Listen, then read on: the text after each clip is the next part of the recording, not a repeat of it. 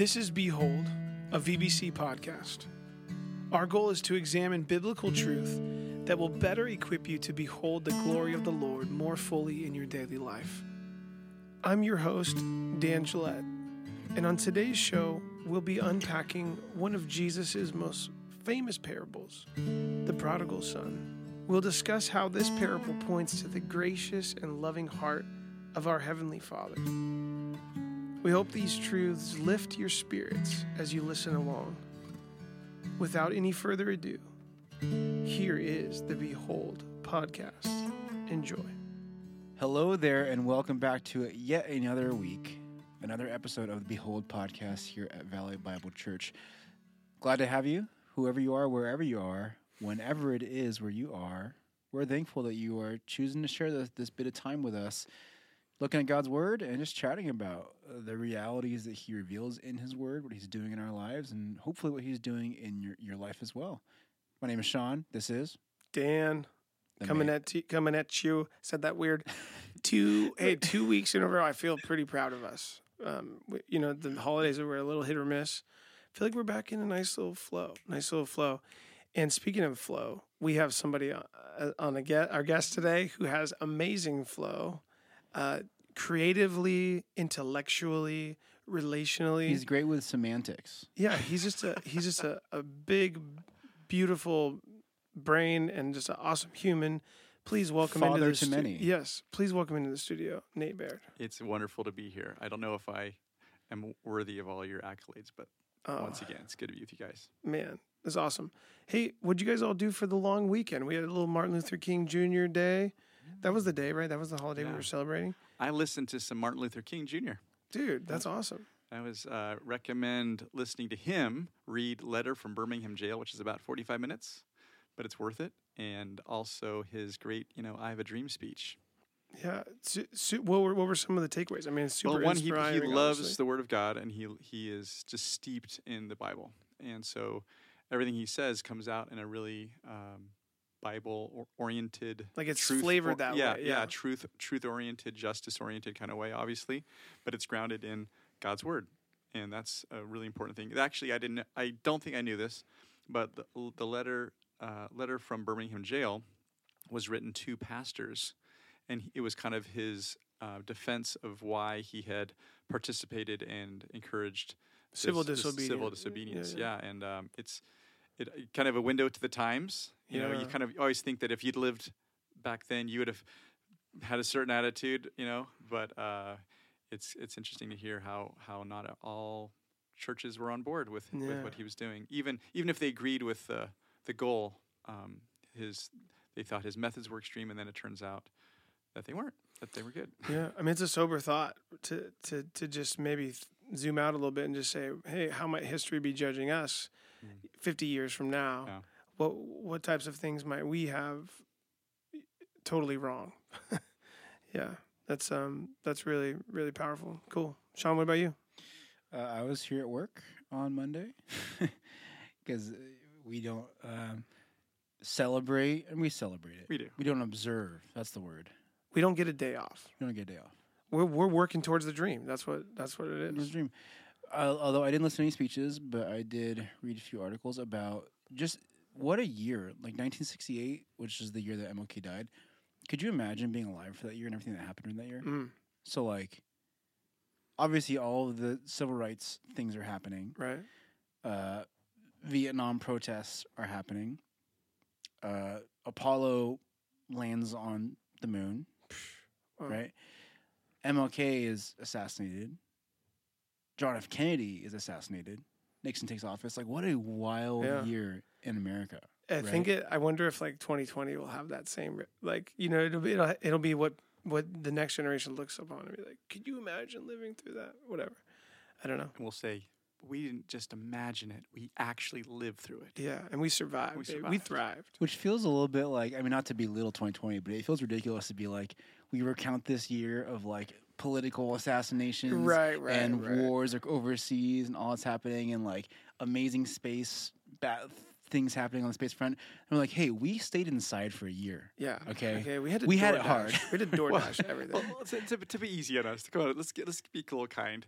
That had never happened before in the history of the world. Again, I don't want to be The whole little. world was shut down. Yeah, I mean, come on. And there was a lot of crazy things that happened as a result of that. And beforehand and after. And it please, was all. please God, let's not get into all that. So I was actually I had a pretty eventful weekend. I went up to Shasta with the high school ministry for Big Snow. I heard they flew in some like really big shot speaker for that. Oh man, it was me.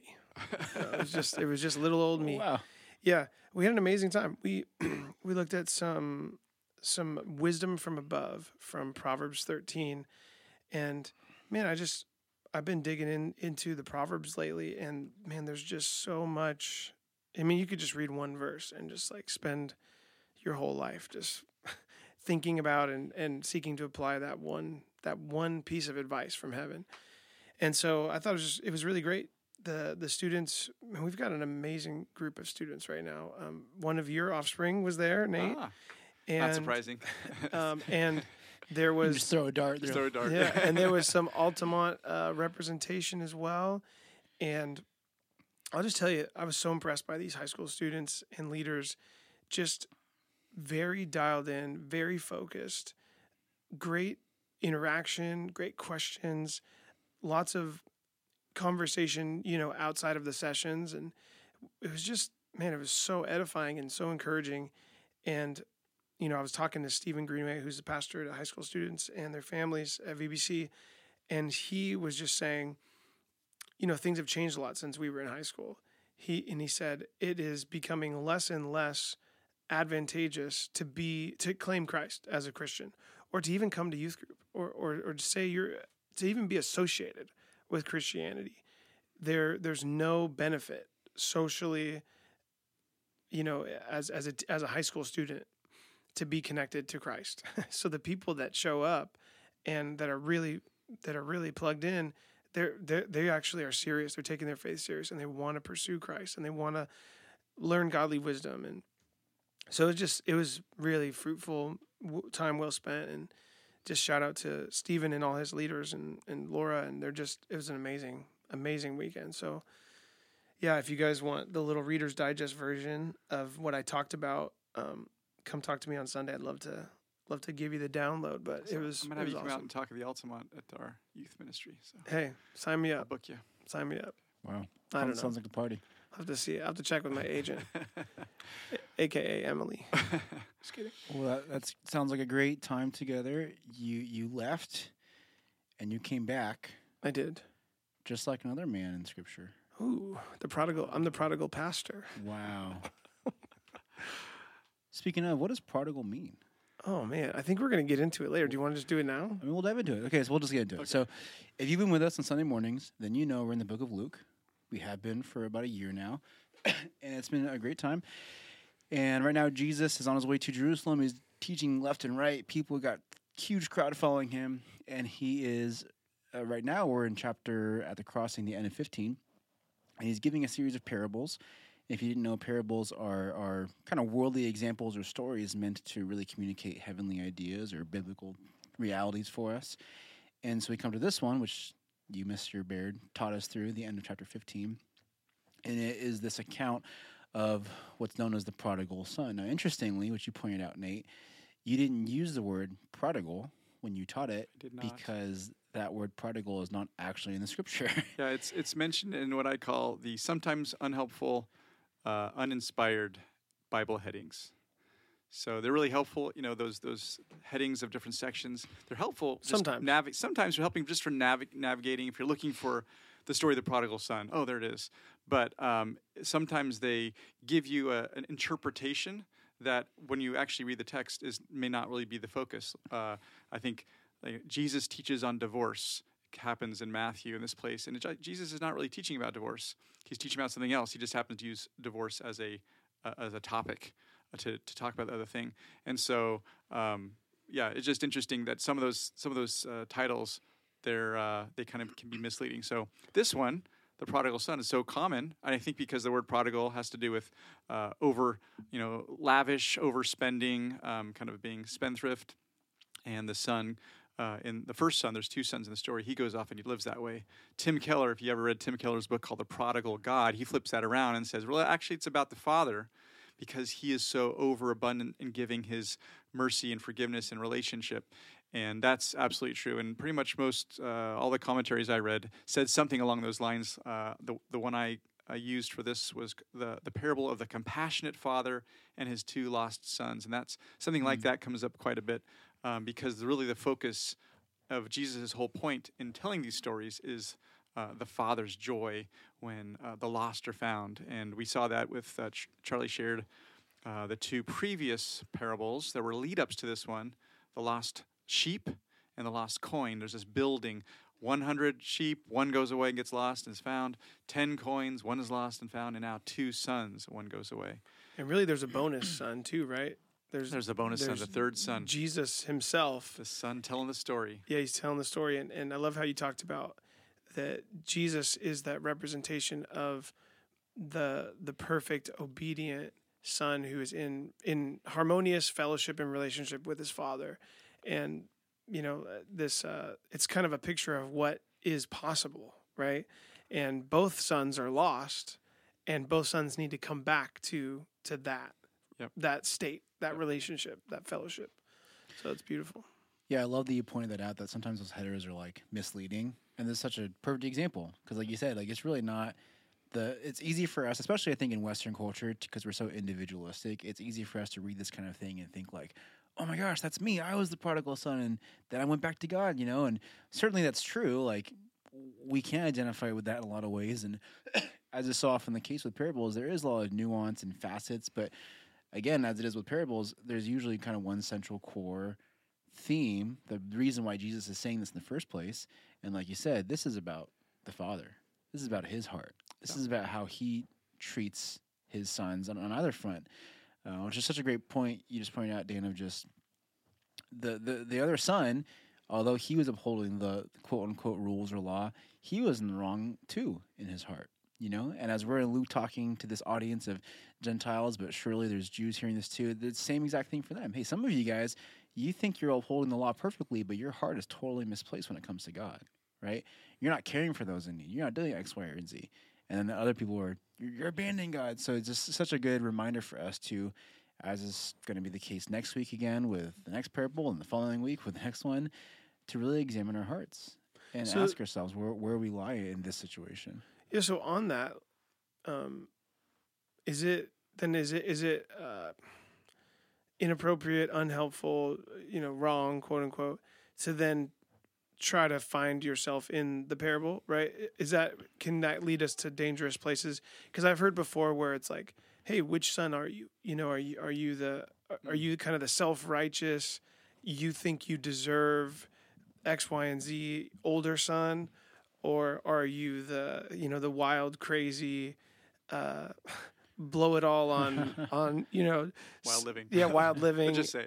yeah. Thank you. Which one are you, and how can you come back to God? And like, is that helpful to think in those terms, or what do you think? Oh, sorry, I think you're going to say that. But I think anytime in Scripture when Jesus himself warns you about a certain attitude or heart, I think it's really healthy to then assess: am I aligning myself with that way of thinking at all? You know. Yeah.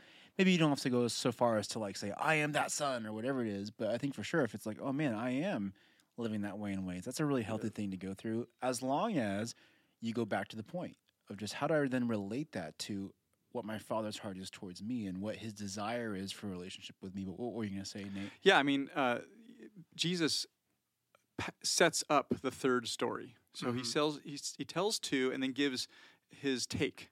Right. So he says, Here's what there's more rejoicing in heaven over one sinner who repents than from and then he does the same thing. But then the third one, he just leaves it hanging, and he also introduces this other son. So you have 3 human characters that have attitudes, volitions, and thoughts, whereas in the first 2 you just have a human with a coin or a sheep. Right. But now he's kind of expanded. There's more dimensions. Yeah, and he's pointed out obviously the tax collectors, the sinners, they are the brother who ran away. Yeah, the younger brother, right? The younger brother, and they've come back. And in the story, you remember I made a I try to make a big deal of the fact that the older brother doesn't call him my brother. He says, your son. He disconnects, he distances himself. Yeah. So this whole thing is about, how do you see people who are returning in repentance to God? Are you rejoicing with the Father over that? Do you long for that?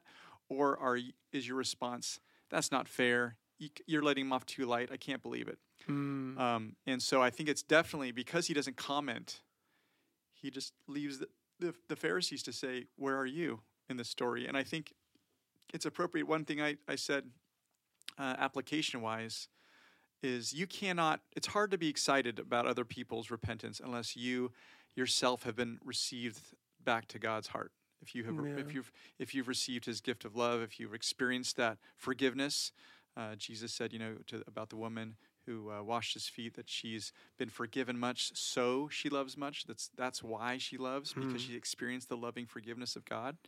And so I think the first thing is, hey, when you've come to understand that Jesus died as God's gift of forgiveness and love to bring you into a new relationship with him, into his kingdom, what he's doing in the world, wow, that should blow you away. You've been given a ring. You can now act his name. We bear Jesus' name, and the ring that the son received was a signet ring. He got to make business deals with his dad's name. Represent. He has to represent. So we're given that access, and I also wanted to bring the fact that Jesus is talking solely to Jews, but Luke is writing almost solely to Gentiles. And so here we are. We're supposed to see ourselves too in that story, even though it's to a different context. And so that, I think that's invitation to constantly see, where do I fit? But keeping the character in mind, that it's really about the Father. Right. Who am I who am I? Yeah, who am I in relationship to? Who's he in relationship to me? It's who am I in relationship to him in the story? And a couple of people came up to me, and I were both before the first service and after the second service, and they said, I really don't like this parable. And I said, tell me more. I'm curious. I'd never seen such a strong reaction to this parable. It's a very well loved, known parable, even if it is confusingly named. And they both said, basically, because I am the good child in the picture, and when I have a family member or someone close to me who keeps on coming and basically taking advantage and then going away and coming back and taking advantage. And my first response to if that's someone even listening right now that's their response is. So you're saying, just to clarify, you're saying the reason their issue is based on their own personal experience with their family of origin, where it's like, hey, I have a sibling who is just taking advantage of my parents. They pop in, they pop out, they leech their resources, and there's no relationship or honor or love, and I feel completely disconnected, and it's I'm angry, and I don't want to be. Or they're like, guilty. we don't want to celebrate this abuse. Right? Yes, we don't want we don't want to make it seem like good news that someone went and did all this stuff and then came back. Right. Right. Yeah. That's not the good news. And so that's the first thing is, if you talk to somebody, if you listening talk to somebody and they have this reaction, first of all, that pain, that anger needs to be addressed, because that's real, and that's not what Jesus is not talking about, like helping abuse to continue or bad behavior continue. His whole addressed was to tax collectors who had literally repented. They were saying things like, "What else can we do to show that we have a change of heart toward God? We want to make it abundantly clear that this has really grabbed hold of us. How do we change our lives?" Right. So it's not like they're coming in and getting a little bit of nice stuff, then leaving to go back party again. Yeah. So that's like we're gonna get into Zacchaeus next week, right? Yeah, right, exactly. He said, "I'm gonna pay back everything four times what I owe." Yeah. Right? So that's the appropriate parallel. Remember, these parallels always address one main issue. They're not. You can't stretch them to address anything. And sadly, people, maybe you've heard teachers who do that. They make applications, and they maybe. Or what's the, they kind of make symbolic meanings of things. Yes. And kind of miss the plain idea that Jesus has spent a lot of time setting up your understanding by telling 3 stories that connect. And they're all about joy at the Father over something lost that is actually found, not about someone who's coming, taking stuff, going away, coming back, taking stuff, going away. Well, and even like, it's so important for us to understand the Father's heart. If we don't get that right, nothing else is going to work, for us. And even, you see God's dealings with his people in the Old Testament, where true repentance wasn't present. And so he disciplined them. He allowed foreign armies to invade and conquer them or capture them. He brought about pestilence and natural disasters. And hey, these are the consequences of you rebelling from me. And I want you to come back and receive my mercy and compassion and be in relationship and fellowship with me. But I'm not going to enable your bad behavior. Yeah. That's what a good father does. Yeah. And so if you've experienced like enabling, codependent type of abuse in your family, this parable is not championing that or saying, hey, just suck it up and endure it and let it keep going. Yep. That's not what a good father. So we got to remember, like, what is God's heart? What is his purpose for his children? How does he deal with us? How does he interact with us?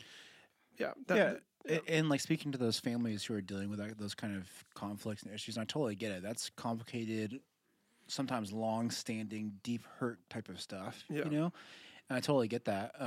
But really, I think, again, it's important to really single it down to, like, what's the point here, And the point here in this parable, especially in the context of what's going to follow after that, is that what will bring you happiness and fulfillment, what you're meant for, is closeness and relationship with your Father in heaven, And you see this son's history in his life of, he had riches, he squandered all his stuff, but that didn't fulfill him, right? Yeah. What fulfilled him was coming back to his Father.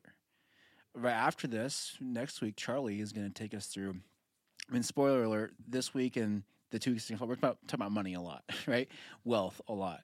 Next week, same thing with Charlie. We're going to see this master's servant who misuses his master's funds, mismanages his funds. And the point of that, once again, comes back to wealth is not going to get you what you want, And specifically, next week is going to be like, hey, so use your wealth intentionally. And what's the point of that? What is the intention? It's for relationship. It's for intentional relationships that lead to that kind of unity, right? And then the following week, which is what I'm teaching at the Ultimate this week, which if people didn't like your parable, they're definitely not going to like this parable, but Lazarus and the rich man, right? And what's the point of this? You can have all the wealth in the world, but it's all going to be for naught if you don't have that unity relationship with the Father. And actually, which I don't want to spoil it, we'll talk about in 2 weeks, but just that picture of the rich man and Lazarus, what happens is rich man feasting, Lazarus just poor at his gate, just waiting for scraps, right? And you have this picture of a feast, which if you know about the cultural context of a feast, you're reclining, lounging on these kind of couches. You're very near to one another. And there's almost implications in the scripture of when someone asked Jesus a question, them kind of leaning their head on his chest, that kind of closeness between people. Well, when Lazarus and the rich man die, what does it say? It says that then the rich man's in Hades, suffering. Lazarus, it actually says he is taken to the bosom of Abraham. He's that near to him. Now he's at the table beside the one they're following, right? He has a relationship with the one that matters. So anyways, that's a long-winded way of saying, like, for all these things and speaking to that family, the point here, again, like you just said, it's not to celebrate that journey he had to go through as the quote-unquote prodigal son. What we're celebrating is how relationship with the Father is better than anything else this world has to offer, right? Yeah, and then one of my favorite things about the parable, and you did such a great job of breaking this down, is both the older brother and the younger brother are invited by the Father to come back into relationship. And I think the younger brother invitation is a lot more stark and obvious and kind of in your face. The invitation to the older brother can get lost because you might say, well, and even that's what his sentiment is.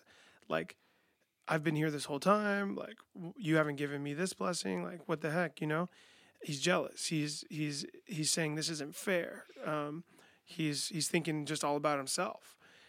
And the Father could have easily just rebuked him and sent him away for not understanding how blessed he's been all these years to live in his household and to be so close to him and to have all of the blessings that he's enjoyed. But instead, the Father is speaking to his heart and says, hey, like, remember, this is your brother. This is your brother. It's not just my son. And we thought he was dead, but now he's alive. And come party with us. Come on. You know, like, it's an invitation. And to me, that's the saddest part of it all, is that the brother doesn't want to come in and rejoice. Yeah. I can understand the feeling of, like, kind of losing your way and not having the proper perspective and kind of getting lost up in the scales of justice and the fairness of it all and what you don't get. Like, I get that.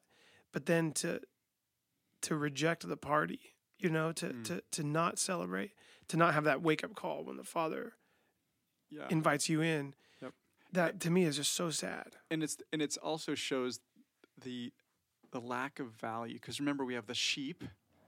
It's valuable. It's 1/100th of your whole owner, you know, your wealth. flock. Yeah. And there's the coin, 1/10 of your wealth. Mm-hmm. And then you got your 50% of your legacy, your son. Yeah. And you thought he was dead, and he's back. I value that son. And God values people. God does not. We're not interchangeable to God. Yeah. It's like, oh well, I'll just wait a few seconds and I'll have another son. There's another son or daughter somewhere in the world, right? That people are so valuable to God that a single one lost is a tragedy, and a single one found is a party. Yeah. You know. I love how you said, you know, God is he's the one who likes to party. You know, I think he loves to party. Yeah. Sometimes we think of him as, you know, kind of distant and cold and laying the hammer down and the one who disciplines us and all that. He's like me. All right, it's 10:00. I would turn down the music and go home. Exactly. No, but he's the one that, you know, slays the fattened calf and let's party. And music and dancing right there. Yeah. Man, so great. It's in the Bible. Must have been delicious. Music and dancing. I need some fattened calf. Yeah, that's kind of one reason the last 4 points of the message were just, I wanted to show this is what the Father's always been like. Yeah. There's no ambiguity that, oh, somehow God was grumpy and then Jesus came and said, Dad, let me be a nicer version of you. It's always the Father is being shown exactly as he always has been and is most deeply because of the Son, Jesus. And what I found is where that pops up, that type of fallacy, it pops up in less overt ways. Like, most people that we talk to wouldn't say that sentence that you just said. Yeah. Right? Because they would hear it out loud and be like, okay, that's obviously not Seems true. wrong. Yeah. But they live like it's true. Yeah. Because it's this undercurrent that just kind of like paints the way that they pray, and it paints the way that they think about life circumstances, and it colors how they read scripture and how they do relationships with their family and people in the church.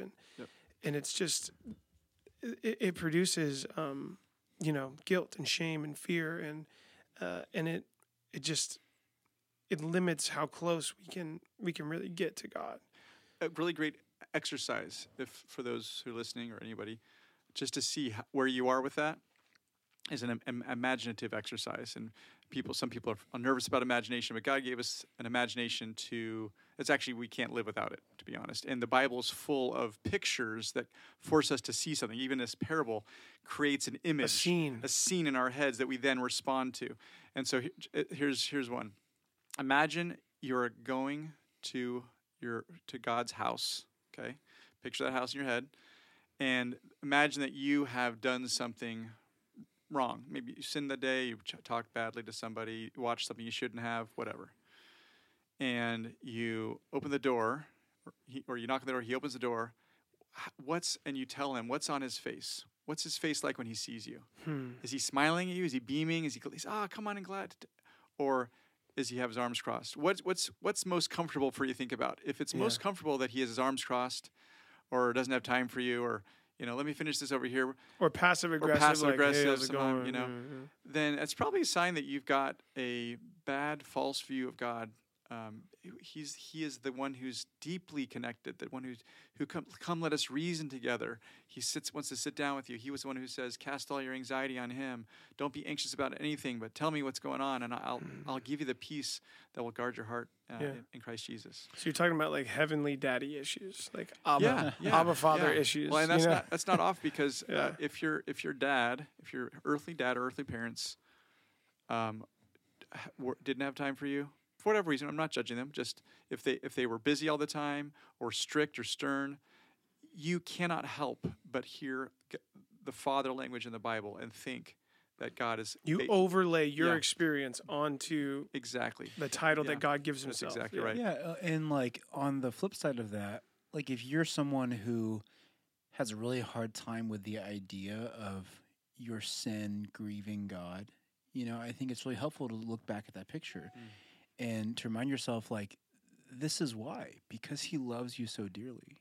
I think about Wendy, and it's like when she does something hurtful or wrong, it pains my heart because I love her so much, right? Yeah. It'd be way easier to just ignore her being bad if I didn't care about her, if I was indifferent as a father, but because I love her dearly and I want so much for her to be what the best version of her is, because I know what's best for her, all those kinds of things. That's why it grieves me and hurts me, How do I respond to that? I'm not going to, like you just said, arms, whatever it is. I'm going to come to her with closeness and intimacy and tenderness and care for her, right? Just like the Father does with us. But like you said, like he's not going to support and enable us to be wrong and abusive with our lives, right? But that picture, I think, is so important to just remind ourselves of. This is who my Father is. This is who my Father is, right? Yeah. Well, and I had another person was asking me about repentance. He's like, you didn't talk too much about repentance in the story. And, repentance is up front because the first two stories, it's mentioned explicitly. It's God rejoices over one person who repents. But in talking with this brother about it, and I think the focus is on the rejoicing part. That's the part we're supposed to leave this with, and so have the heart of rejoicing. Because, of course, the Pharisees could not create repentance for other people. Repentance comes when you recognize where you are, how far you are from God, and you recognize that he will receive you. The son believed his dad would take him back, even if as a servant. He knew enough about his dad. He knew about his character. He knew about his character. Yeah. And that's really critical with repentance. I think sometimes we overemphasize the repenting from things and don't focus enough, which I think is more important, honestly, what you're turning back toward. Yeah. Changing your mind about God and his love for you and that kind of thing. Because in the process of that, you cannot say I love God and I see how good kind he is, and also not be turning away from the things that you have that are opposite of him that you poured your life into. Well, and it all comes back to that dynamic is possible because of the cross. Amen. Yeah. And I was having a conversation with one of the high school students this weekend just about the difference between discipline and punishment. And I was talking about in First John chapter 3, John tells us that perfect love casts out all fear. Well, why? Because fear has to do with punishment. Okay? And if the cross is God the Father pouring out all of his righteous wrath and anger for the sins of humanity on his own son, and that Jesus breathed his last and said, "It is finished." Payment for sin has been made. Punishment has been poured out. And so if you're found in Christ through faith, then you don't stand in the punishment that the Father, you know what I mean? So that's why there's no fear in love, because we don't have to, when we come to God, when we repent, when we turn back to him, because, it's like that analogy, I'm coming home to my Father, I sinned, I open the door, what's going to be on his face? Well, because of Jesus, it's just going to be love. It's going to be love because the punishment has been dealt with. The wages of sin have been paid. Yep. And so it's really hard for us to, some of us think, oh, I sinned. I got to give God some space. He's angry. There's a cool off period. Yeah. He doesn't want to talk to me right now because I let him down. Yeah. And that could not be farther from the truth. And it's just like when Jesus, is talking about the vine and the branches in John 15. Yeah. He's saying like, look, all the work has been done. You've already been cleansed. All the work has been done for me to be comfortable with you. I'm at home with you. That's the abide. It's like abode, right? Yeah. So Jesus is like, I'm comfortable with you, even though you're a sinner. so you do the work in your heart so that you can be comfortable with me. Yeah. And then we can abide together. Yeah. And that is always been such a great picture of what repentance looks like to me. It's like I strayed from the path, but Jesus's position, the Father's position, hasn't changed at all. They're standing there with open arms, waiting for me to open the door. I'm the one that needs to turn back. Yeah. And in thinking about that loving, abiding relationship helps us do that process really quick, right? Because we don't want to wallow in the pig slop for much longer, right? We want to get out. We want to get back home with our Father and enjoy, the party. Amen. Well, I want to add something because I love everything you said, with maybe one nuance, which is it was the Father's love that caused him to send the Son. So Jesus didn't have to do something so that the Father could start loving us. Jesus coming was the Father's initiative in the first place. That's so great. Yeah. Out of love. So it's important because that's a starting point. That's a starting point. It's always God's Yeah. love is initiative. There's never, to my knowledge, there's no place in the New Testament where God's children, it ever says God is angry with his children. And that's key. So if you are in Christ, you are a daughter or son of God, he's not angry with you. He actually says he's totally satisfied. Jesus is the propitiation for sin, which is the satisfaction. God is perfectly happy about concerning sin. He does discipline us for the purpose of righteousness, right? Yeah. Like any good father does. And he does that. It's not because he's peevish about it. It's not like, I don't like that thing you do, so let me because of my unique, idiosyncrasy. Yeah, and it's not punitive. It's not either. punitive. That's for the purpose of building you up so you can experience the life I have. It's the same thing when Jesus says, why do you say Lord, Lord, and not do what I say? Back in Luke 6. Why do you call me Lord, Lord, and not do what I say? You could take that as, just do what I say. Why aren't you doing what I say? Yeah. But he's saying, no, if I'm your Lord, if you're going to receive the benefits of my kingdom, then that is doing what I say. Yeah. In other words, God's kingdom is equal to living the way God does, and God's commands hand in glove are hand in glove with that. Yeah. Wow. That's good stuff. I feel like that's enough to park the plane on. Enjoy the party. Yeah. And I love just that picture. I think about this. Enjoy the party.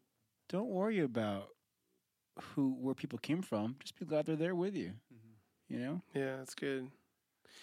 Yeah, and I think there might be some people listening that maybe are on the other side of the thing where maybe they're they're too flip about sin and they're kind of presuming upon God's kindness and mercy and so and we kind of talked about that before with the analogy of like the wayward son who keeps popping in, popping out, popping in, popping out. And so just I think when we read a story like this, it's just a great opportunity to do a little evaluation, a little self-check, and just remember, man, just that those definitions that are given to God the Father all throughout Scripture. He is gracious and merciful, slow to anger, and abounding in steadfast love. And if we can really grasp that, it'll help us with all this stuff. I just thought as you're talking about the popping and popping out, I was thinking, what if a kid sticks a fork in the electric socket, wakes up in the hospital, and dad or mom is bringing ice cream, right? Yeah. And they might think to myself, when I stick my fork in there, I get this ice cream. Yeah. Right? That's a wrong. And so when God disciplines us, he doesn't want us to make the wrong connection with a life-giving reality with something that's producing death in our lives or for other people around us. And so I think when someone pops in and pops out to get what they want, they're not seeing that person for relationship. And if that person is God, the author and source of all good and life and light, then you're he would allow you to be training yourself to connect him with death-producing things, which would be just really bad. Yeah. So it's just kind of, it got back to that whole idea of relationship, understanding how relationship works. I think the more we understand relationship, I've said this before, like there's nothing more relational than the life in the Gospels, that God has connected us to himself. He's made us relational people. And so as we understand how relationship works, we will understand how his love has gone way far beyond what we would ever do in order to bring us back to it. He's just so good. That's awesome. Yeah, and just to bring that fun analogy back into this parable, it's like God did not offer his son the ice cream, the fattened calf and ring, whatever, because he was putting a fork in the outlet. You know, he was happy to bless him with those things because his son ran from the outlet and came back to him, right? Like, I would be happy to give Wendy ice cream if she stuck a fork in the outlet and came back to, Daddy, I'm never going to do it again, right? So great, let me let you, right? And so again, just that picture of the order of events here of like, that's a reflection again of the Father's heart and his pleasure at us being in right relationship with him. It's a reflection of him always being open-armed towards us as his righteous sons and daughters through Christ, right? And yeah, I love, I may keep saying that same phrase, but I just love that phrase you said of just, man, let's enjoy the party that it is, which reminds me of, we were talking about the other day, Nate, of 1 John 1 and John 15, of when Jesus says twice in two different places that relationship with one another and with the Father, it produces a joy and a fullness of joy that can't be gotten any other way, right? It is better than anything else. Yeah. So let's enjoy that joy together. Amen. Enjoy the joy. Semantics. All right. Love you guys. Thanks for listening. And I love you guys too, Sean and Nate. You guys are the best. I'm glad you're at this party. Yes. Have a great week. Bye now. Bye. Thank you for listening. Be sure to subscribe for future episodes of Behold. If you would like more information about Valley Bible Church, or if you'd like resources from this episode, go ahead and check out vbc.online/behold. Catch you guys next week.